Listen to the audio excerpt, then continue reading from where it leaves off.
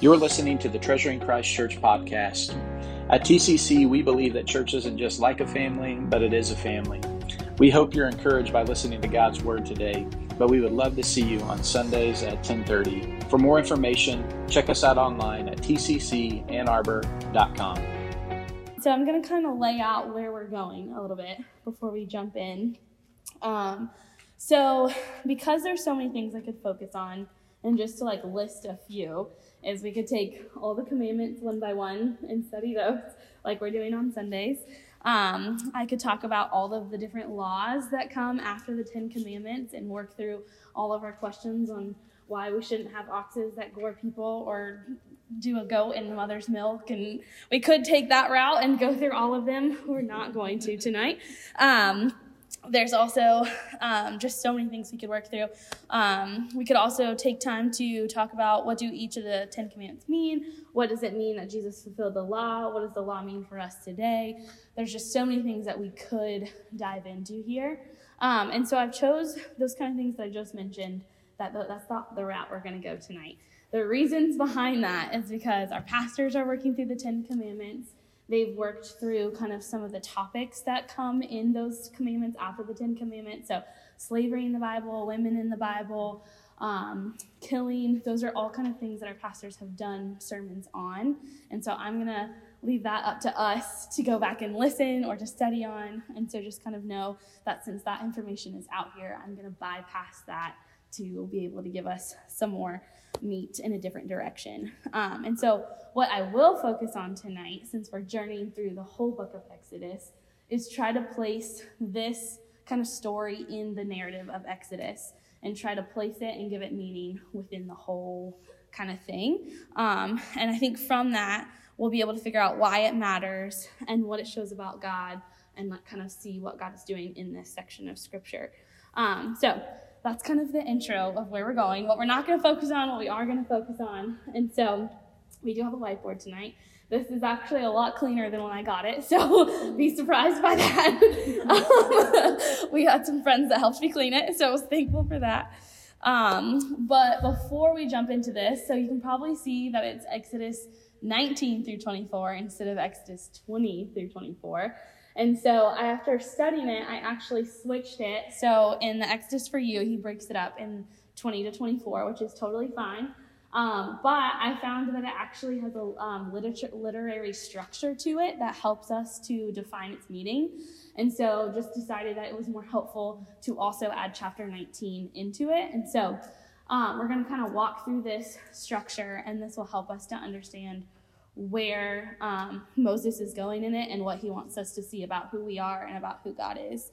And so thankfully, Malia covered chapter 19 last week. And so I'm going to try to go a little more speedy through the first one since we kind of went through that last week. But some things that I need you to know is that in historical narrative, we've talked a lot about studying the Bible in its genre and how important that is. Because if you know how to interpret historical narrative, you'll be able to pick up on why facts are listed, character development, the structure of the literature, and that helps us in meaning. And so looking at the chiastic structure, that's a big word, a literary word. Chiastic basically just means that there is a structure to it that is meant to be there so that you can find meaning in it. And so chiastic structure can look like a stair stepper. It can look like circular. So a lot of the Psalms and poetry are circular, or they have one line and then two lines of explanation. And so the structure kind of helps us to see what the author's trying to do. And so this section of Scripture has a chiastic structure. And so this one is one that is a pattern of mirrors. And so I'm not a literary guru, so just know that. But it is helpful to understand this. So the pattern is A, B, C, B, A. So A mirrors A, B mirrors B, and C is the standalone separate. I heard a really helpful analogy from the Bible Project to imagine it as a hamburger. And so you have the bun and the bun, which are the bookends. Then you have the meat and the meat, which are the two laws. And then you have the cheese, which is the central thing. They described it as smelly cheese because we'll see that this key piece shows us a lot about who we are, but how God works in all of it. So this is the chiastic structure, and we'll see that it goes narrative, pauses for a law, narrative, pauses for more laws, and then ends with a narrative. And so we'll see what God is doing and how Moses wrote this so that we can see what is happening. So here, another couple things to note about where we are in Exodus is that we are at Mount Sinai where the law is given. So the laws that are included here are not the sum total of God's law, but he does give all of his laws here at Mount Sinai. So there's a total of 613 laws that God gives at Mount Sinai. Here we only see 52, 10 commandments, and then 42 in this second neat section. And so basically this is a span of 1 year that they spend at Mount Sinai as God is revealing himself through the laws. And so we see that a lot happens within the span of the year. And so all of the book of Leviticus through Numbers chapter 10 is what is being covered at Mount Sinai. Leviticus is like the fuller book of the law, right? It lists all of the rest of the 613 laws, and Numbers as well. And so that's kind of like the timeline of the Bible, if that makes sense. So that's where it was written. Does that make sense? Okay. And so this structure will help us as we go. And so as I kind of like teach through it, I'll be referring back to this to kind of show us how this structure helps us to work through. The other thing that's important to know about this section of scripture, 19 through 24, is that, and a lot of times in historical narrative, like we found in chapter 18 and 19, is that it doesn't happen in a linear timeline. So it's not like, okay, this happened, then this happened, then this happened, then this happened. It works a lot like, have you guys ever seen the TV show This Is Us? So they tell a story by they start in one place, and then they do a flashback and add more detail. Then they'll do a flash forward and add more detail to the story. That's kind of what is happening in this section of scripture. And so we have a lot of like back and forth and flashbacks. And so as you read chapter 19 through 24, you kind of have to remember that as you're reading it, is that there's like a summary, and then it'll flash back and give more detail to this. And so you kind of have to follow the literature as it goes. And so just kind of know that. I personally am still working out like reading it and being like, okay, this is a flashback, and so you don't want to get too caught up in that, but you have to be aware of it, and you can take meaning from it without knowing exactly how it's laid out. But that's just like a helpful thing to understand. So we're going to jump into Exodus 19. I'll try to go a little more speedy through this since we did it last week. But to kind of summarize where we've been, God in verse 5 and 6, now therefore, if you will indeed obey my voice and keep my covenant, you shall be my treasured possession among all peoples. For all the earth is mine, and you shall be to me a kingdom of priests and a holy nation. These are the words that you shall speak to the people of Israel. So here we see God declaring what he's going to do. So we were kind of discussing in our discussion group that God not only has made them a kingdom of priests and a holy nation, but is making them a kingdom of priests and a holy nation. And so just like our salvation, God makes us a treasured possession. He saves us. He places us in a judicial sense, but he is progressively making us more into his image. That's what's happening here. Is God is declaring what he's doing to his people, but he's also sanctifying them and making them into what he has told them that they will be. And so part of that is through almost like you can kind of see this as like a marriage ceremony. They're kind of like putting the vows out here. God is saying, this is the covenant that I'm making with you. These are the things that you have to abide by in order to have a relationship with me, a covenant relationship with me. And so in chapter 19, that's kind of how it starts. He says he's making a kingdom of priests, a holy nation. And so then we see that Moses goes up and down the mountain a lot. He goes up and down 7 times.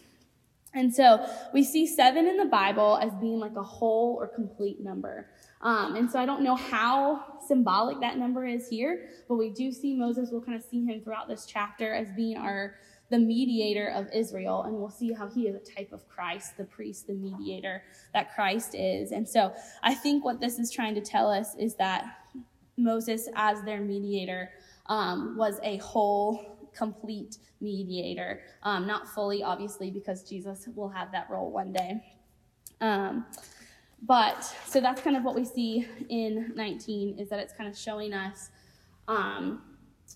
how God will make them a holy nation and a kingdom of priests. And so basically we see in this first kind of bun that the covenant is offered, like that God comes to the mountain, he says, I'm doing this. These are the terms of the covenant. And so it's offered before the people, and the people say, I do, that they will. And then it also states that he comes in a thunder, thick cloud through Moses, and that Moses then goes down to prepare the people for the marriage covenant. And so obviously it doesn't ever say marriage covenant, but it's like kind of can be a helpful understanding of like what's happening here at Mount Sinai, is that there's this relationship that's being bridged between God and the Israelites, and Moses is that mediator. And it sounds a lot like a relationship that we have with God. And so you can kind of think about it this way. I think from chapter 19, 2 points that we need to make sure we remember before getting into the rest of this is we can get those in verse 12 and 13, and I'll just read those real quick. They're kind of a little bit what it feels like as contradictory. So just read with me. It says, and you shall set limits for the people all around, saying, take care not to go up into the mountain or touch the edge of it. Whoever touches the mountain shall be put to death. No hand shall touch him, but he shall be stoned or shot. Whether beast or man, he shall not live. When the trumpet sounds a long blast, they shall come up onto the mountain, or up to the mountain. So Moses went down from the mountain to the people and consecrated the people, and they washed their garments. And he said to the people, be ready for the 3rd day. Do not go near a woman. And so here we see 2 things. God invites the people to come up, and that God's holy and they can't come up. And so we have these 2 things like warring against each other. God's holiness and yet his desire to be close to his people. And so we see that kind of where God will say, you can't come up, but also come up. So he beckons us close because of his love and his relational closeness, and yet his holiness keeps us at a distance. And so we're seeing this kind of at war in this chapter. And so keeping that in mind, the narrative also says in chapter 19 that the trumpet has been blown. And so the trumpet can also be the meaning of like, I think they use it sometimes to be like this game time. So just kind of keep that in your mind as we keep going, that the trumpet call was God's call to like come. So think about that and keep that kind of tucked in your mind. And so then we also see in chapter 19 that the sound of the trumpet, so we kind of see that it gets like, it does the kind of what I was talking about, is how it gives like a little bit and then it gives more detail, a little bit. And so we see first the trumpet was loud, and then later on we see that it got louder and louder. And so we see that the narrative is like progressively getting more and more detail as we go. And so we know that God is going to rain down on Mount Sinai with thunder, that there's going to be a trumpet, that the people have to be consecrated before they go up. And then we have this dilemma between God's holiness and his relational closeness. And so that's kind of where we end in chapter 19, is just this like God's desire for relational closeness with his people, yet his holiness, that he'll come down to the mountain.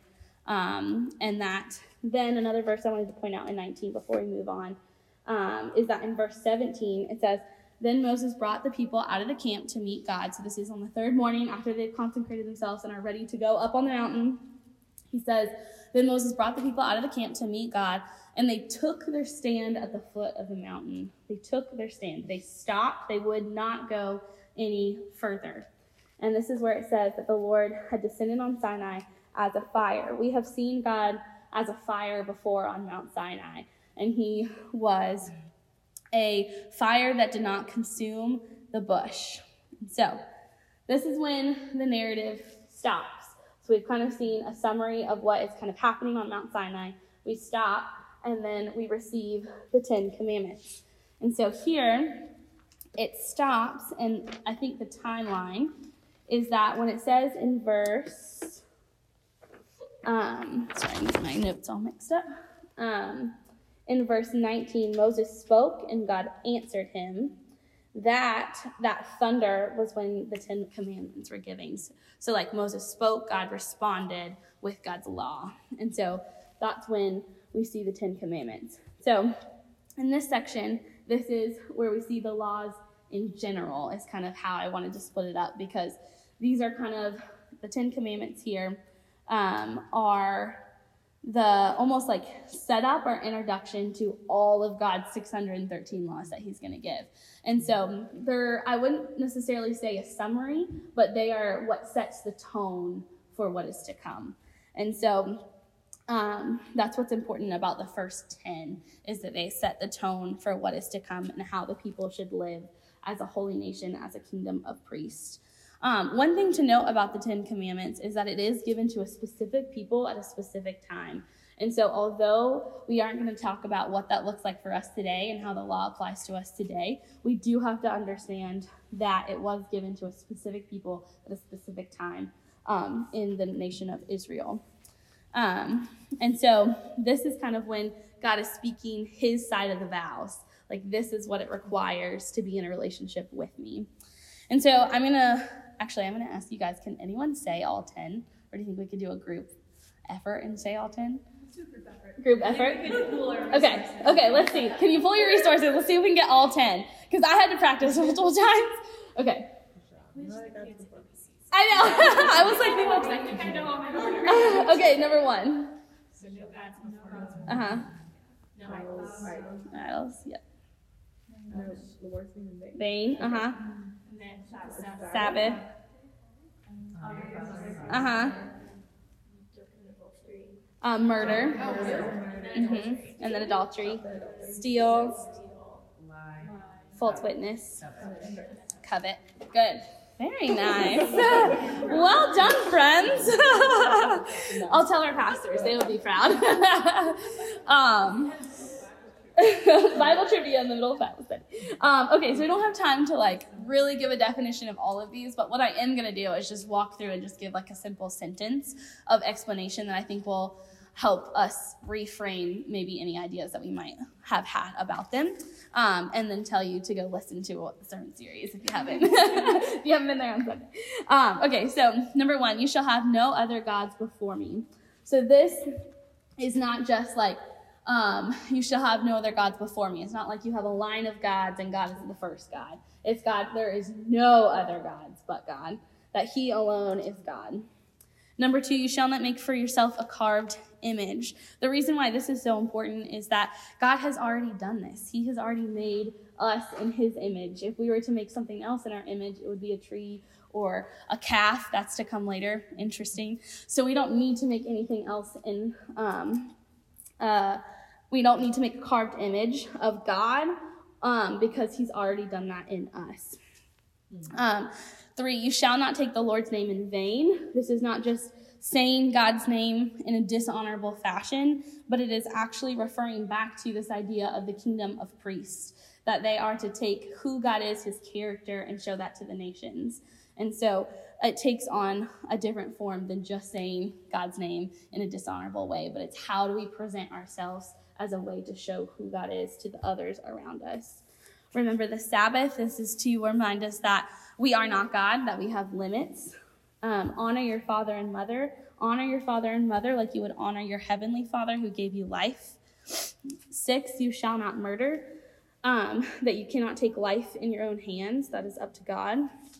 7, you shall not commit adultery. Do not commit adultery because you follow a God who does not commit adultery, that he's a covenant-keeping God. Look at the amount of times that he has kept with Israel despite their lack of covenant keeping. 8, you shall not steal. Some of these, which was helpful, I paused for a moment and I thought, what would be the reverse of the like not. If it wasn't like, what would you do instead? Like instead of the not, I don't know, like instead of stealing, what would you do? Give generously. And so that was kind of helpful for me to think through. You shall not bear false witness. And then you shall not covet. Covet as in you shall not desire your neighbor's anything. So that's in that like desire comes upon you. And so those are the 10 commandments. I wish we could have time to go through all of them because it would be awesome, but I will not do that today. So then we get to the next part of the narrative. So this is where it kind of pauses, and this is actually a flashback to what is happening in 19. And so this right here, I put it as like our key piece because I think what is happening here is that the narrative have paused, so we see that it's not like continuing on in time, and it's an explanation of the previous section in chapter 19. And so it's helping show, I'm actually going to read it real quick before I get kind of more, it was hard because I was like, I can't read this whole section. It would take us the entire 30 minutes that I'm supposed to teach. Sorry, just a second while I find my, okay. Yes, okay, so verse 18 in chapter 20. Now when all the people saw the thunder and the flashes of lightning and the sound of the trumpet and the mountain smoking, the people were afraid and trembled, and they stood far off and said to Moses, "You speak to us and we will listen, but do not let God speak to us, lest we die." Moses said to the people, "Do not fear, for God has come to test you. That fear of him may be before you, that you may not sin." The people stood far off while Moses drew near to the thick darkness where God was. And so we see that this is an explanation, I think, of verse 17 that I had said before, where they make their stance at the bottom of the mountain, and they're like, I will go no further. And so here is a more explanation of where that is happening. And so we see that God has descended upon the mountain, that the people are trembling, they are afraid, and that they stood far off. And so we don't know how far off that was, but they were too afraid to get near to God, even though God has been beckoning them to come. It reminds me of the echoes of the garden when Adam and Eve had sinned and God beckoned them and they were ashamed and they knew what they had done.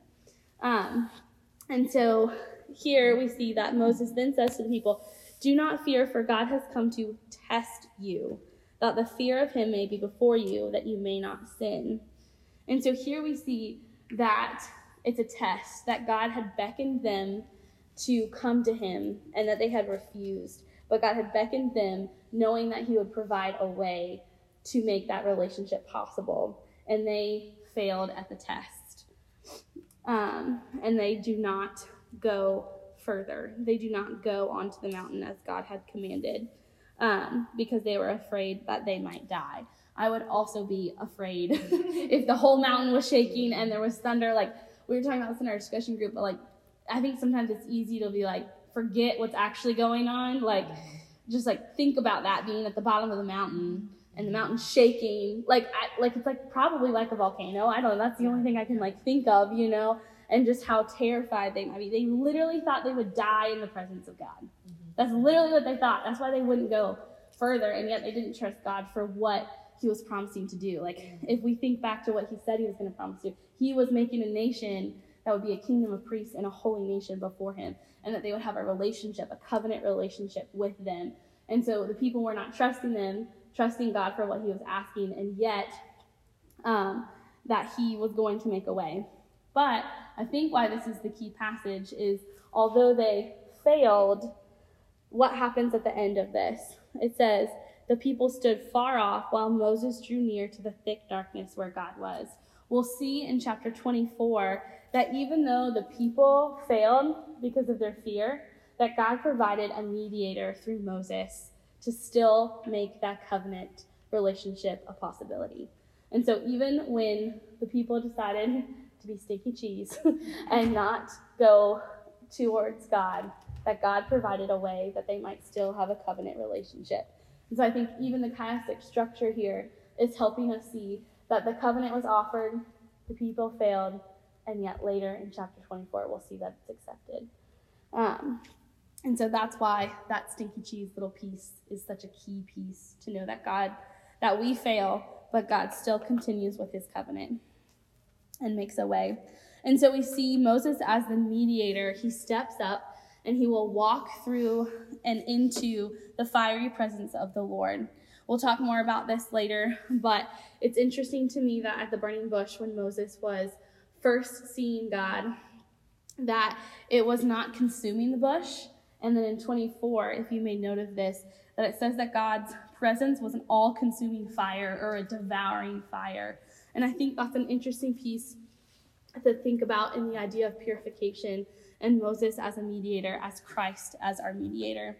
So we'll talk more about that later. Then next we see that it skips back to a meat. We see laws specific. And so I think here is where we see the first 10 applied in a more specific way. And so this is where we'll see that the laws that were given, the 42 after this, that were given were very specific for that time period. And so we'll see that God was helping to work that out in their culture. This has nothing to do with teaching. I just thought it was a really fun fact that some of these laws that are listed, there's about a dozen that are actually in the Hammurabi, is it Hammurabi, is that how to say it? Babylonian ancient legal code, which is really cool. So, like, even the world agrees with some of these. But I think it also actually goes back to even what we were studying with Jethro and how the nations can come and that God's truth is God's truth, whether it's from the nations or whether it's from God himself, that his truth is his truth. So that's a one random thing, but I thought it was really fascinating to me.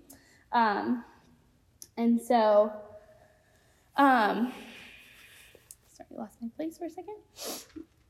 Okay, the other thing I wanted to point out about these laws that are specific is that these laws, there's 613 total given by God at Mount Sinai. Only 42 of them are chosen here to be added to the book of Exodus. And so I think that is why these 42?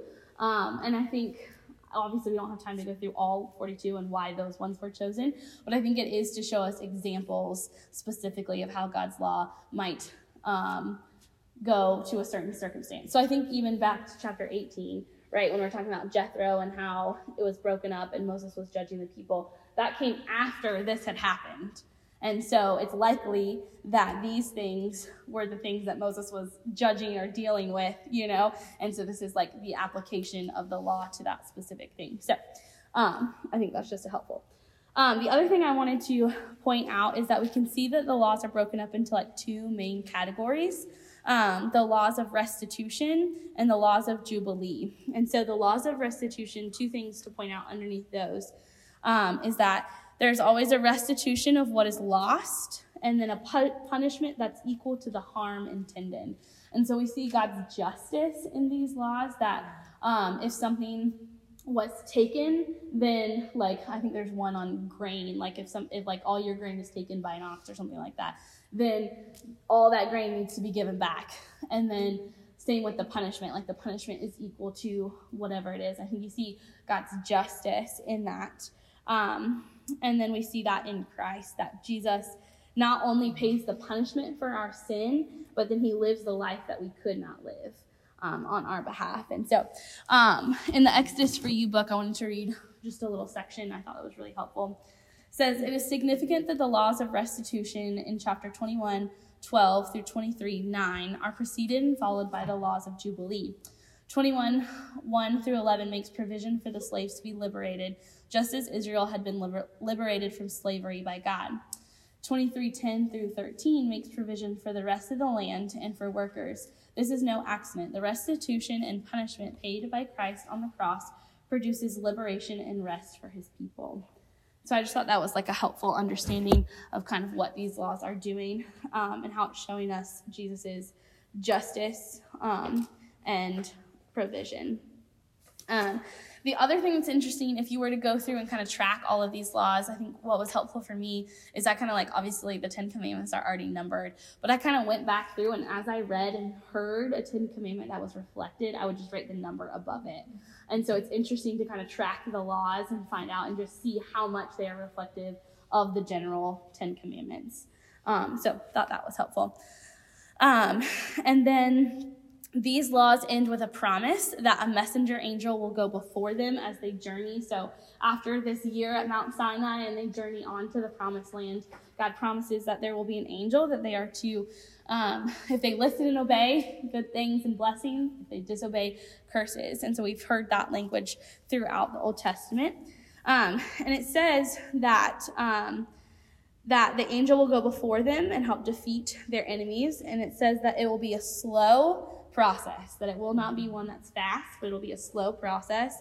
And I think that is to test the faithfulness of Israel as they go to the promised land. And so just like the trials in our life are testing our faith through our journey on to the end of time, that's the length why it takes so long, is that they might be tested and be seen to have faith.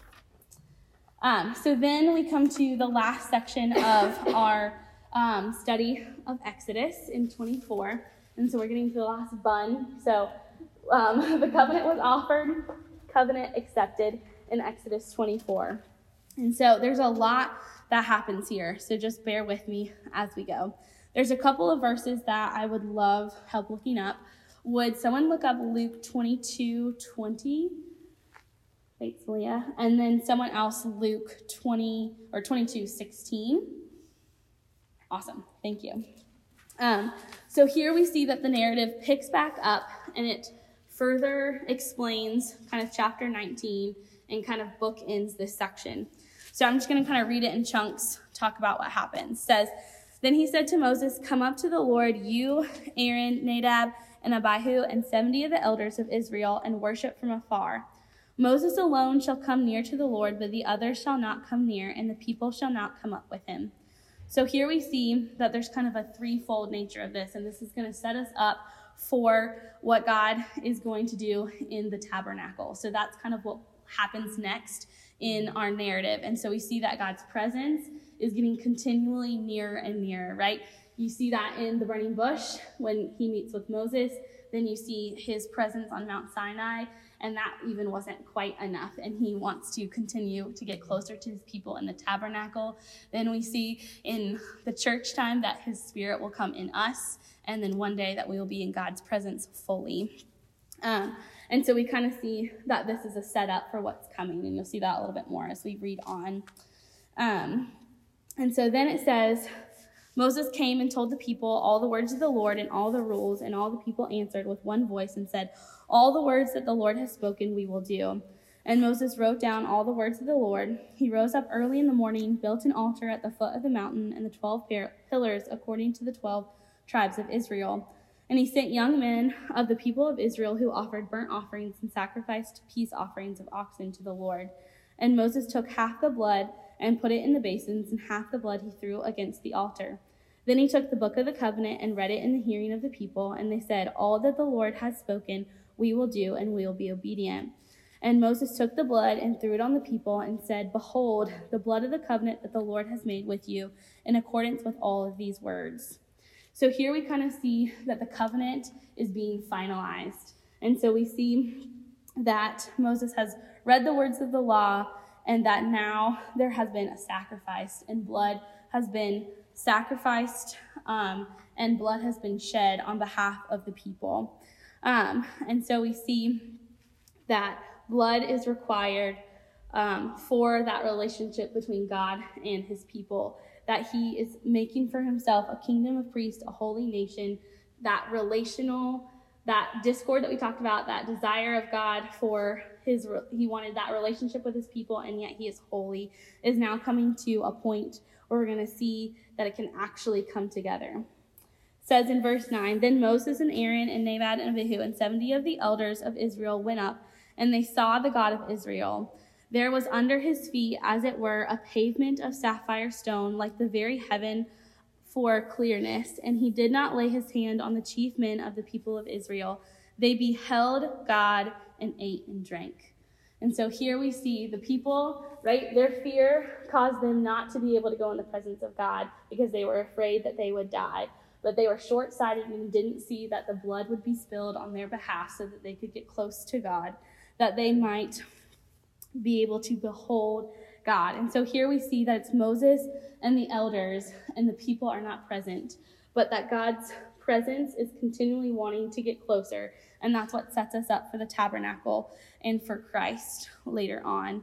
And so we see that this covenant has been made, that the blood has been shed, that relationship has come to be.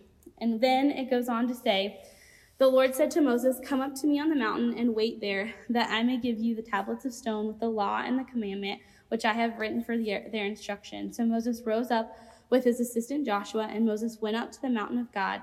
And he said to the elders, "Wait here for us until we return to you. And behold, Aaron and Hur are with you. Whoever has a dispute, let him go to them." Then Moses went up to the mountain, and the cloud covered the mountain. The glory of the Lord dwelt on Mount Sinai, and the cloud covered it 6 days. And on the 7th day he called to Moses out of the midst of the cloud. Now the appearance of the glory of the Lord was like a devouring fire on the top of the mountain in the sight of the people of Israel. Moses entered the cloud and went up on the mountain, and Moses was on the mountain 40 days and 40 nights. One thing that I wanted to point out that I didn't earlier was that it says that they beheld God and they ate and drank. So we've been talking a lot about this idea that salvation is feasting with God. So we see that even in the Passover celebration, that blood was shed, and then there's this relational closeness, this fellowship, and this feasting. And so we see here that the elders of Israel, after the covenant is made by its blood, that they are now feasting with God. And I think this points to the passages in Luke 22, talking about the Last Supper before Christ is our Passover lamb that is given. And so this is why the idea of the Lord's Supper is so important, that it is we look back and remember what Christ did on the cross by his blood, and we look forward to feasting on Christ. And we do that communally so that we might know the fellowship that we have with God through his covenant and his shed blood, with one another as well as with him. Would someone read the Luke 22:20? And in the same way, he took the cup after they had eaten, saying, "This cup which is poured out for you is the new covenant in my blood." And 16. For I tell you, I will not eat it until it is fulfilled in the kingdom of God. And so we see here that even Christ says, this is the new covenant by my blood, that we might have salvation. That's through the shedding of blood through Jesus, that we might feast and have perpetual feasting with God. Obviously, in salvation, we get that partially now, but we look forward to the great feast that we've been talking about, the marriage supper of the Lamb, that we might feast on God in his presence forever. And so that's why when we take communion as a church, that we look back to what Christ has done, we look forward to the feast. And so that is why that piece is so important. So then at the end, we see that Moses entered the cloud and went up on the mountain, and Moses was on the mountain 40 days and 40 nights. And this also reminds me of Jesus being tempted for 40 days and 40 nights before he is our sacrificial lamb. And so we kind of see, based on this whole kind of thing, obviously there's a lot of things that we didn't cover, but we see, I think the biggest part of this is to see that God offered a covenant. He had his terms, that the people failed, and yet God provided a covenant sacrifice and that shed blood that they might have that relationship still restored, and that covenant was accepted by God on our behalf through Jesus. And so before we end, I wanted to read Hebrews 12. It was pretty powerful. I read it today, and I was honestly really shocked about how much it just really clearly tied into this. But it's starting in verse 18. I'm going to read a big chunk of it. It says, "For you have not come to what may be touched, a blazing fire and darkness and gloom and a tempest, and the sound of trumpet and a voice whose words made the hearers beg that no further messages be spoken to them. For they could not endure the order that was given, if even a beast touched the mountain, it shall be stoned. Indeed, so terrifying was the sight that Moses said, I tremble with fear. But you have come to Mount Zion and to the city of the living God, the heavenly Jerusalem, and to innumerable angels in festal gathering, and to the assembly of the firstborn who are enrolled in heaven, and to God, the judge of all, and to the spirits of the righteous made perfect, and to Jesus, the mediator of a new covenant, to the sprinkled blood that speaks a better word than the blood of Abel. See that you do not refuse him who is speaking, for if they did not escape when they refused him who warned them on earth, much less will they escape if we reject him who warns from heaven. At that time his voice shook the earth, but now he promised, yet once more I will shake not only the earth, but also the heavens. This phrase, yet once more, indicates the removal of things that are shaken, that is, things that have been made, in order that the things that cannot be shaken may remain. Therefore, let us be grateful for receiving a kingdom that cannot be shaken, and let us offer to God acceptable worship with reverence and awe, for our God is a consuming fire. And so, the mountain shook, but one day God will shake everything, so that the only thing that is left is his eternal kingdom. Let's pray.